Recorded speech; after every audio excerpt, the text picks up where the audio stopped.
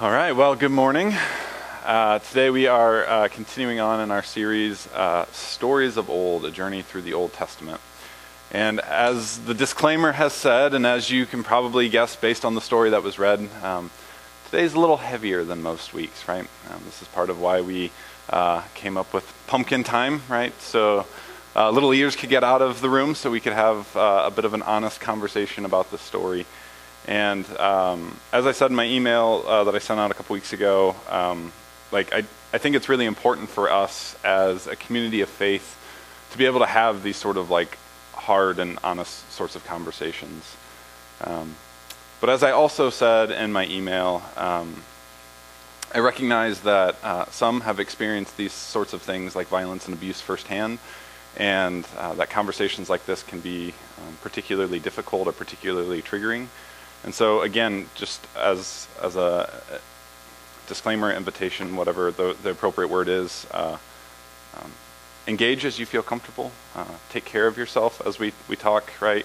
If that means zoning out, if that means scrolling Facebook, if that means even maybe getting up and stepping out, like all of that is okay. Again, this is good for us as a community of faith that's trying to walk in the way of Jesus to confront these sorts of things. But not at the expense of our own sort of healing and wholeness on the other side of those experiences. So with a disclaimer like that, maybe it's good to pause for a word of prayer as we jump in. Loving God, we are grateful for the gift of this community and the chance to gather together today. God, as we turn now and wrestle with the scriptures together, we yield ourselves to your Spirit. And we ask that your Spirit would lead us, guide us, shape us, and form us more and more into the way of Jesus. And we pray all this in the name of Jesus. Amen. Well, while I certainly wasn't as enmeshed in it as others in my generation, I definitely grew up within the midst of this movement called purity culture. And everybody that's a millennial just smiled and chuckled to themselves. Yeah. If you're not familiar with purity culture, it was this movement within Christianity, particularly like the evangelical expressions of Christianity, and even more particularly like the conservative understandings of evangelicalism, that placed this heightened importance and value on sex. And while it placed this heightened importance and value on sex and saw it as like the pinnacle of human existence, right? It saw it as like this thing that needed to be protected at all costs. And ironically, it also saw it as like perhaps the greatest danger to be protected against at all costs. And in recent years, purity culture has drawn an awful lot of criticism, both from like some of the movers and shakers within it. I mean, we had the guy that wrote the book said, "Please don't read my book," and asked the publisher to take it down, right? But I think there's also those of us that grew up in the midst of it that like are calling out some of the perhaps lack of fruit that it produced in our life as a result of it, right? Now, as with like most movements that had a good intention, I want to like acknowledge that there's perhaps a nugget of goodness to it, right? Because this cared an awful lot about sex and sexuality, and I think that's a good thing, right? As one author put it, this points to that, meaning that we have this inherent desire within us for some sort of like connection with another, some sort of intimacy with another, and this is what's often referred to as like sexuality, right? But we also have this inherent desire within us for this like intimate sort of connection with the divine, and this is what we might call like our spirituality, right? And so this, meaning our sexuality, in some ways points to that, our spirituality, that these two things are somehow interwoven together, but this one is subordinate to this one, and this points to that. Now, if this is the case, like this is absolutely something that's worth like cultivating, right? This is something that's worth maybe protecting. It's something that's worth taking at like utmost importance, right? But to like put this at the pinnacle of human existence, to put all of this pressure upon it, to spend millions of dollars in conferences to create all sorts of alternative balls and galas and a whole new marketing system around things like purity rings, like is that like the best response to it? I don't know. Again, I think those that grew up in the midst of it would say that maybe there's a lack of fruit that it produced that it promised in our life. Yeah. So some of the problems that I see that have popped up with purity culture is, first off, again, like, I think it makes sex something that it was never intended to be. Again, it puts it at like the very pinnacle of human existence. Second of all, it overemphasized it to like a negative degree, right? Because most of the talks were like, don't think about sex, don't think about sex, don't think about sex. If I were to tell you don't think about an elephant, what are you going to think about? Everybody's thinking about an elephant, right? And so you get all these teenagers who have all of like this flux of emotion and thinking about sex already, and then you say, don't think about sex, and they're like, right? But then it also created awkward dynamics between guys and girls, right? And again, in a time when these dynamics are already awkward, right? And it just heightened that.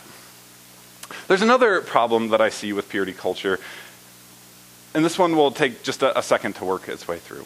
So the way that these purity culture talks often went in youth groups were the guys and girls were split up, almost always, right? And when guys and girls were split up, you knew like it was going to be a juicy sort of night, right? So girls go off to their own room, and I acknowledge I was only privy to like one or two of these conversations because I was a youth ministry intern, right? So I'm sharing this mostly on hearsay. But these conversations for the ladies often revolved around like what we might call like the 3 C's, right? The first C being clothing. Be careful what you wear. Make sure nothing is too revealing, nothing too short, nothing too low cut, because your clothing may be paving the way for either unwanted advances or subconsciously wanted advances, right?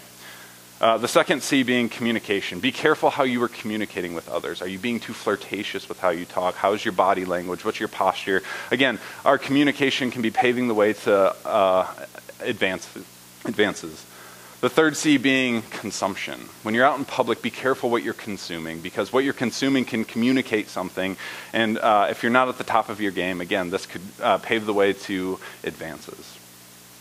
That's the ladies' talk. The guys' talk went a little different, and the guys' talk revolved around one thing. Don't look at pornography. Now think about this dynamic that exists here, right? Something feels unfair, right? Because within these conversations, there's an awful lot of responsibility that falls to the ladies in this dynamic, right?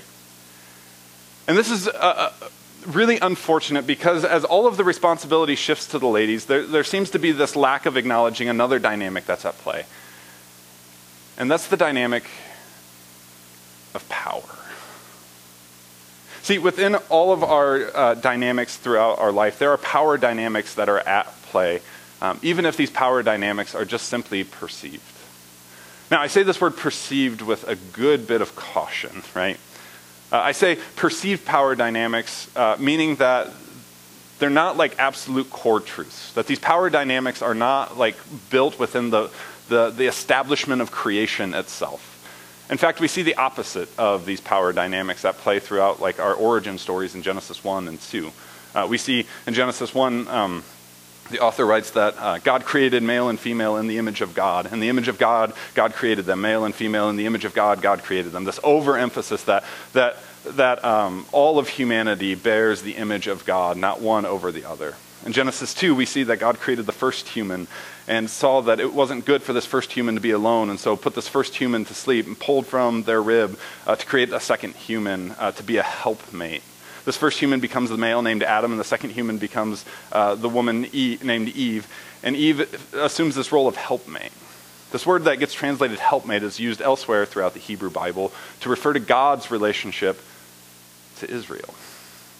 Meaning that there's some sort of mutuality that exists here, not a power dynamic.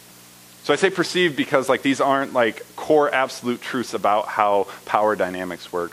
But I don't say perceived as if to mean like these aren't experienced in real life flesh and blood, because I would be really ignorant to suggest that there aren't actually power dynamics that have been twisted and created and felt, particularly from our sisters. Because the way that our society, the way that our culture, and unfortunately even the way that our theologies have gone about is creating a power dynamic and a power hierarchy that puts men in first place with all of the power and women below them without the power. And so again, we come back to these purity talks where all of the responsibility is placed on the women. And if you hold all of the responsibility but none of the power, like that is a breeding ground for things like shame. These intense feelings that say, like, to the core of who you are flawed.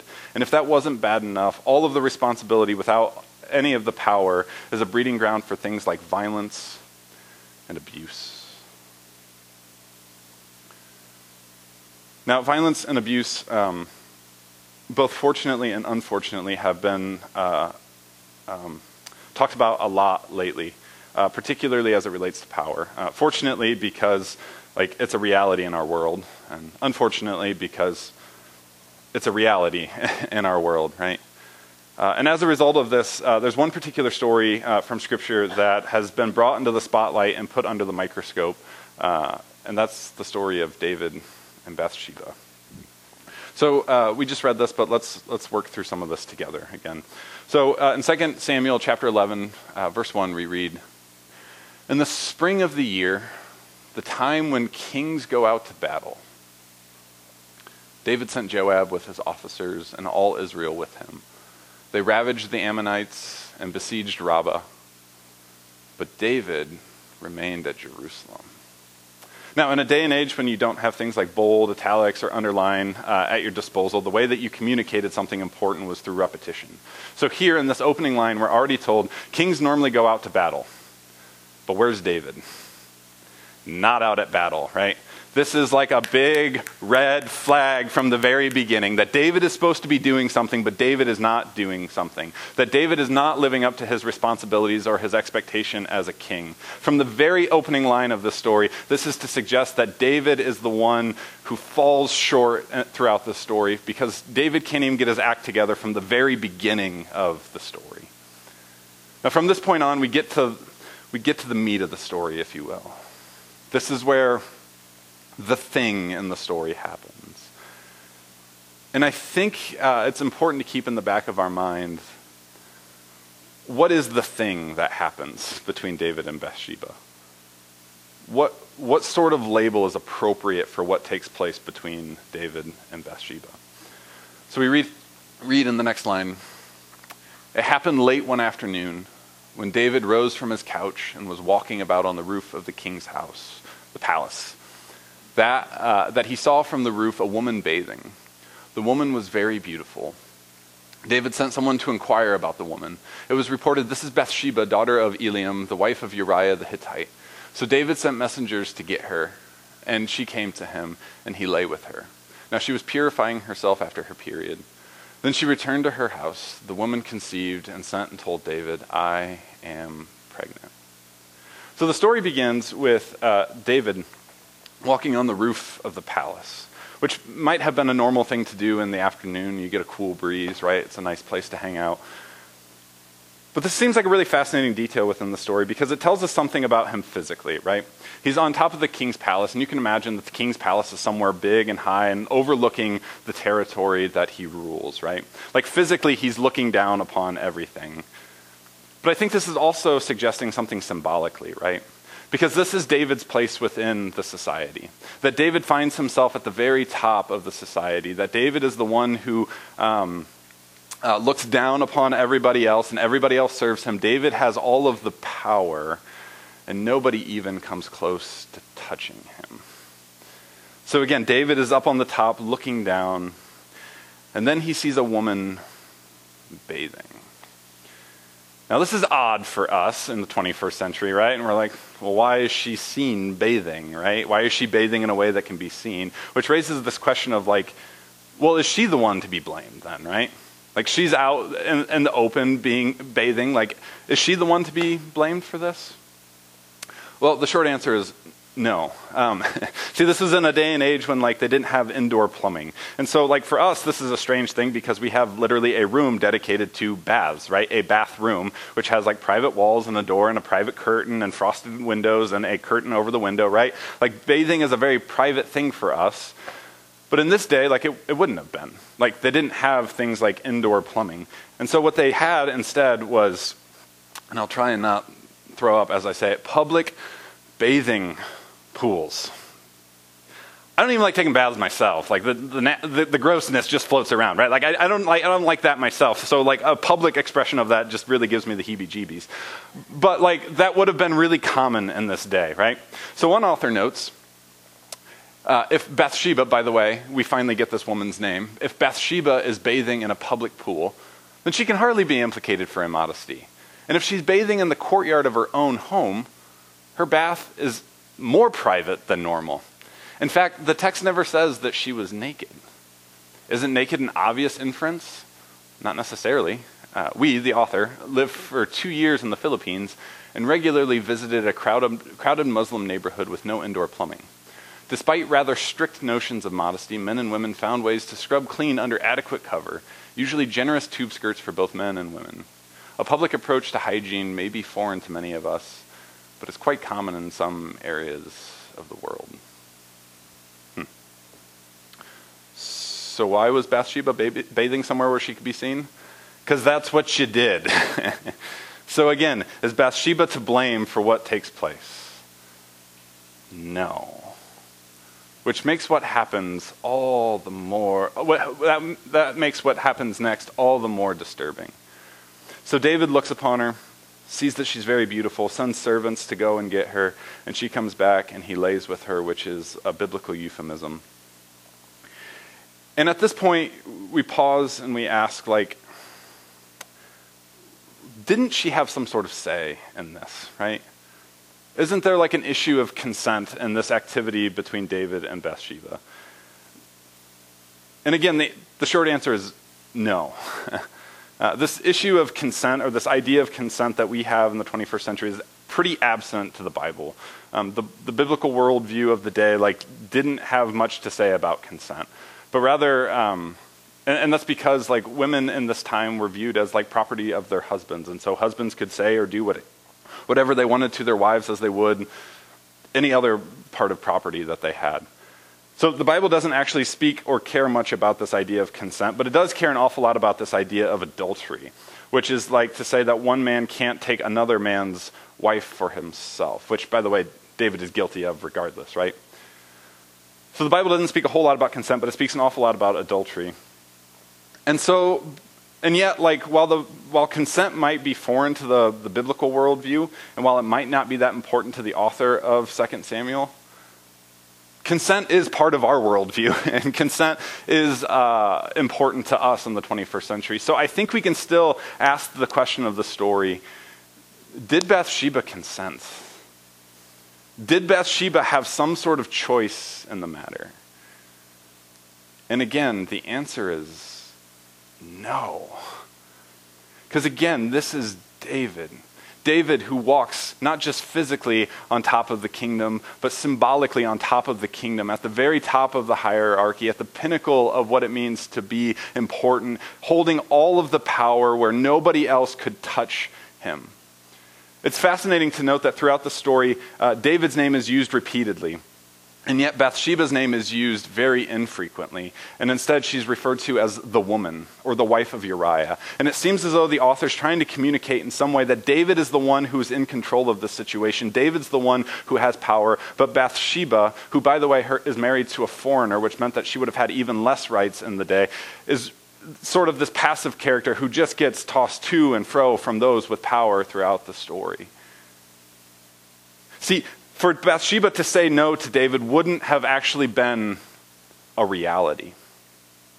And if you can't say no, then saying yes is hardly actually saying yes. See, we can talk about things like consent, we can talk about things like choice, but we can't talk about consent and choice without also talking about power. There was an unfortunate, all too similar sort of example that took place this past year in a really prominent church referred to, or known as the Meeting House. The Meeting House is an Anabaptist community in Canada, and they have like 5,000 members across various campuses. It's like one of the largest Anabaptist churches in North America, and it's one of the largest churches regardless of denominational affiliation in Canada. And they had this really influential and, dare I say, famous pastor by the name of Bruxy Cavey.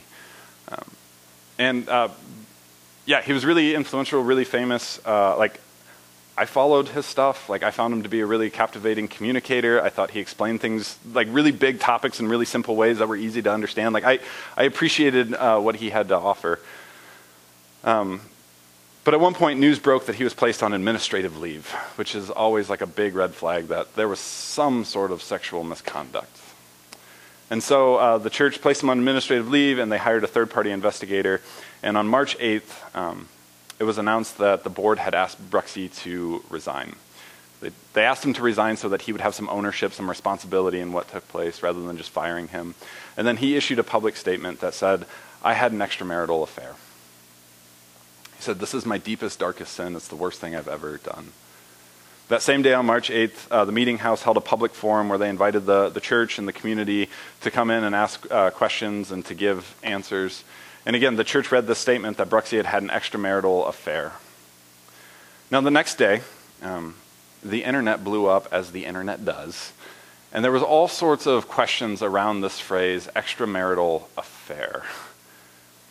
And the woman who came forward with the allegation, who chose the pseudonym of Hagar, also released a statement that day.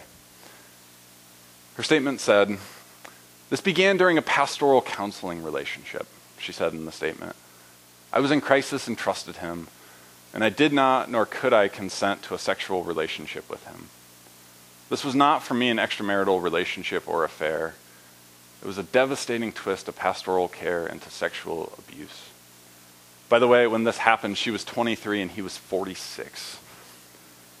So the next day, on March 10th, the church convenes for another public forum, and they say, this wasn't an extramarital affair. This was an issue of sexual abuse by our pastor.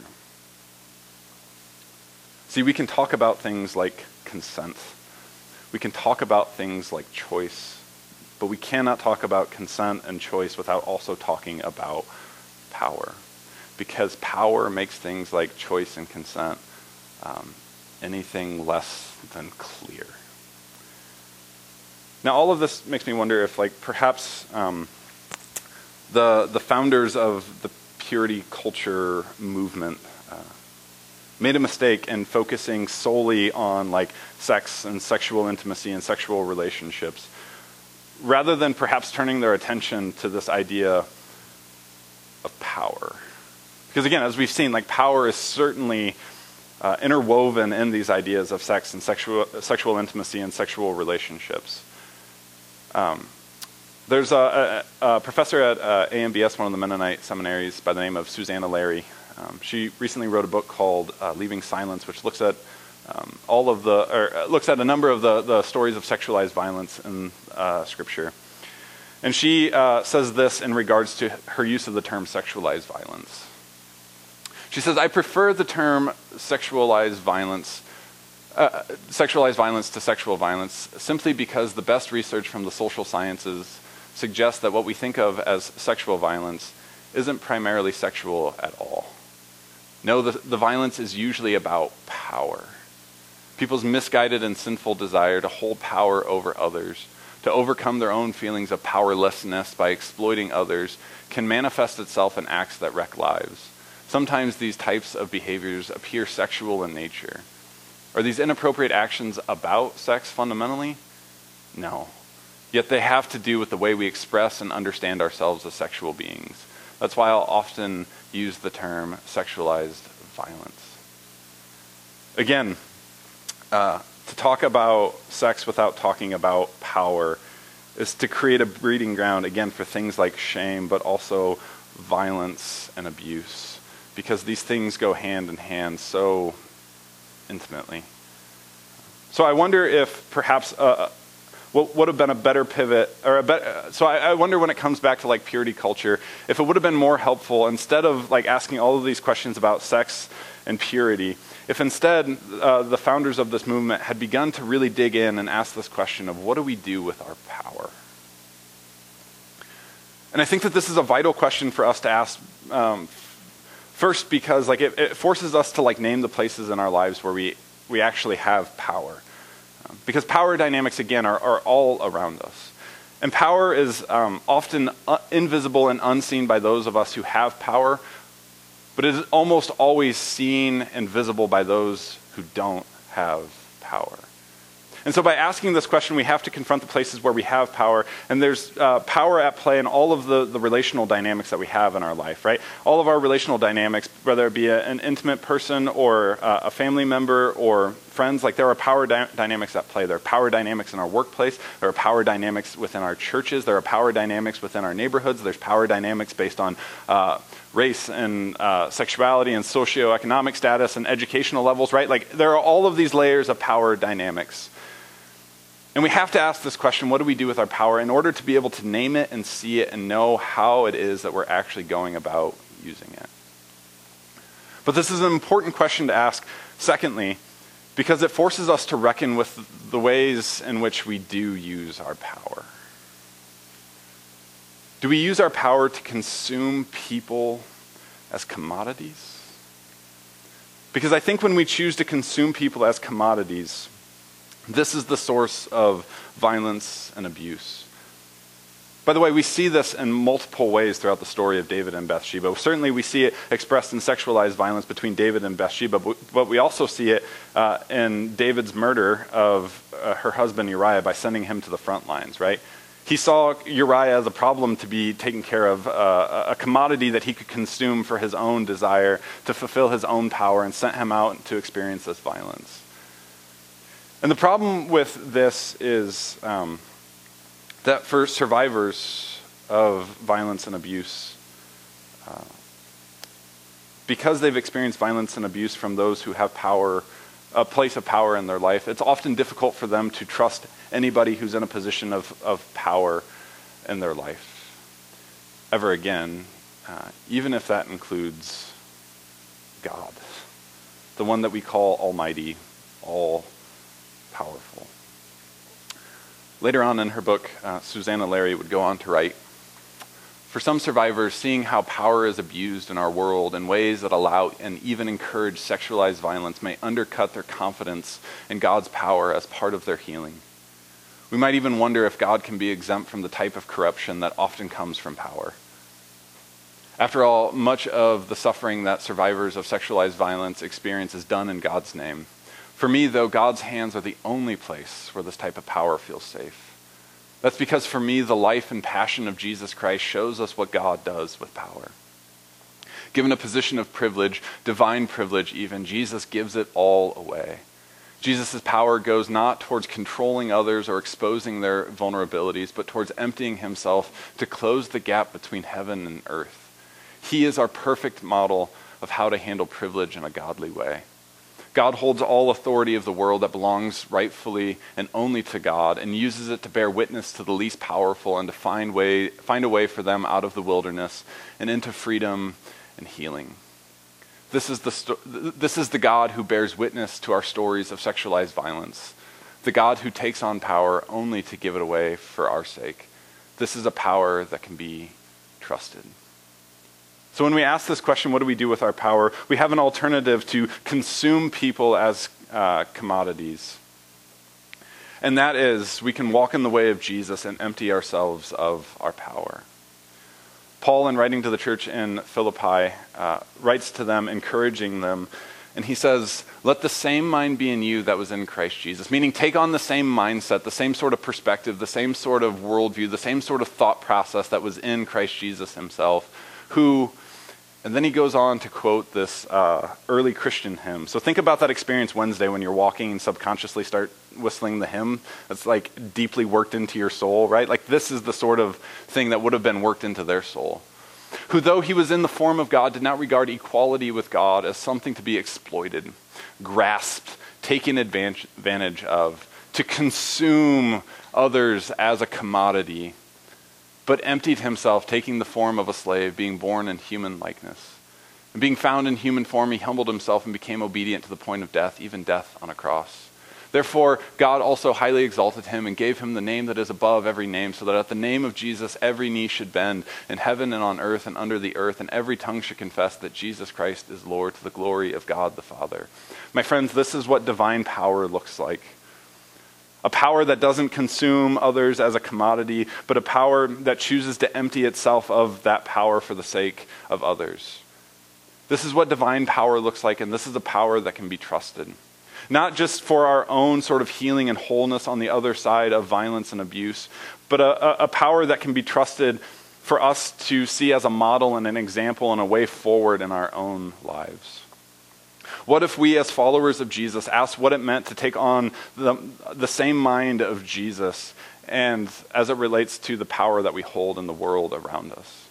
This isn't to say that we deny that we have power in this world. This isn't to say that we refuse positions of power. This isn't to say that we run from positions of power.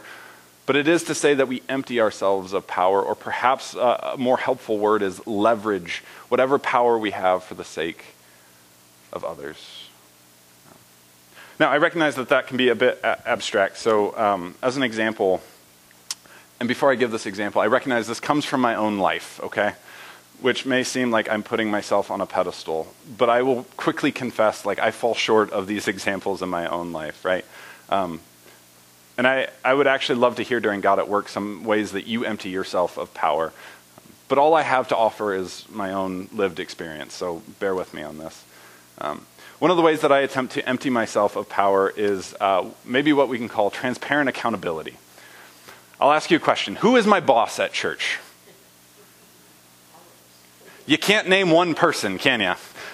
Constitution says there's at least 15 people that are my boss, right? You have the elders who oversee part of my job, and then you have church council that oversees another part of my job. And then we have this new thing called executive committee of church council, which oversees another part of my job, right?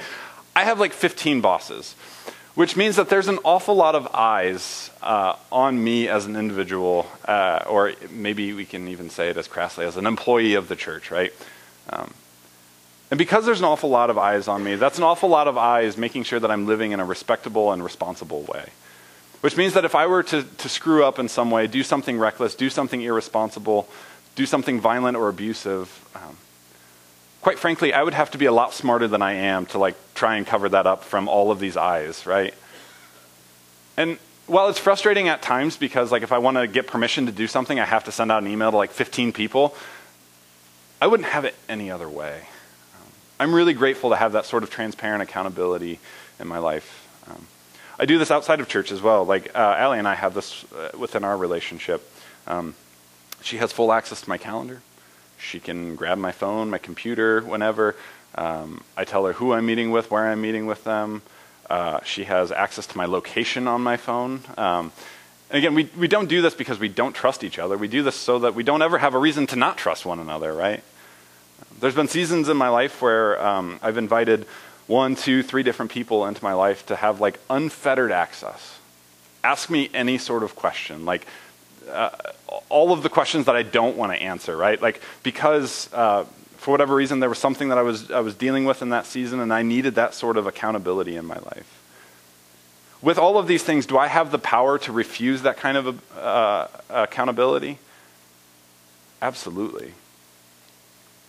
But I choose not to, because that's how I empty myself of that power, is to welcome in accountability in a transparent sort of way. One other way that I do this is through bringing other voices to the table. So I don't know if you could tell, but I am a straight, white, Christian, middle-class male who's also tall and has a deep voice. All of these factoring layers of like privilege and power in our society, right? Which means, like, I see the world from a particular perspective. And I have this responsibility of getting up and preaching 75, 80% of the time throughout a year, right? Which means that if I'm not careful, like, I'm just preaching from this perspective when not all of you have that same sort of perspective, right? So I bring other voices to the table in my life, meaning, like, I commit myself to learning from voices of women and voices of people of color as much as I can. And particularly as it relates to like sermon writing. And I often try and quote these people explicitly to like show my work, if you will. Again, I don't do it perfect. I quoted 3 white guys last week, but I'm working on it, right? But I don't have to like, I have the power not to do this, right? But I empty myself of that and put myself under the power of others. And I wonder what would have happened if David had done this, right? If David had, like 1 or 2 or a few female advisors in his life, right? Maybe he would have stopped seeing women as commodities to be consumed, but instead maybe saw them as, I don't know, like equals in all of this, right? So those are a couple examples. And again, I would love to hear during God at Work ways that you do this in your own life. Friends, if you yourself have experienced a misuse of power, if you've experienced violence or abuse, I'm sorry. And I'm especially sorry if that has ever come within the confines of a church community. And I'm especially sorry if it's ever come from somebody in a position like mine. We as your church community, we see you, we believe you, and we love you. And more importantly than any of that, so does God. Another story of sexualized violence in the Bible comes from a woman named Hagar who was used in a devastating way by Abraham to try and fulfill God's covenant, and then once it became apparent that wasn't going to be a good option, was kind of like disposed of as if she were just simply property. And as she's running away, fleeing for her life while pregnant, she has this encounter with God, and in that moment she names God El Roi, the God who sees. God sees you, God believes you, and God loves you. We have a number of resources in our bulletin today. If you are experiencing something presently or need to work through that, or you can talk to me, talk to one of our elders. Like, you do not have to do this alone. May we, as a church, be a community that takes power seriously. And as we follow Jesus together, may we take our power and take our nod about power from Jesus and empty ourselves of it for the sake of others. Amen.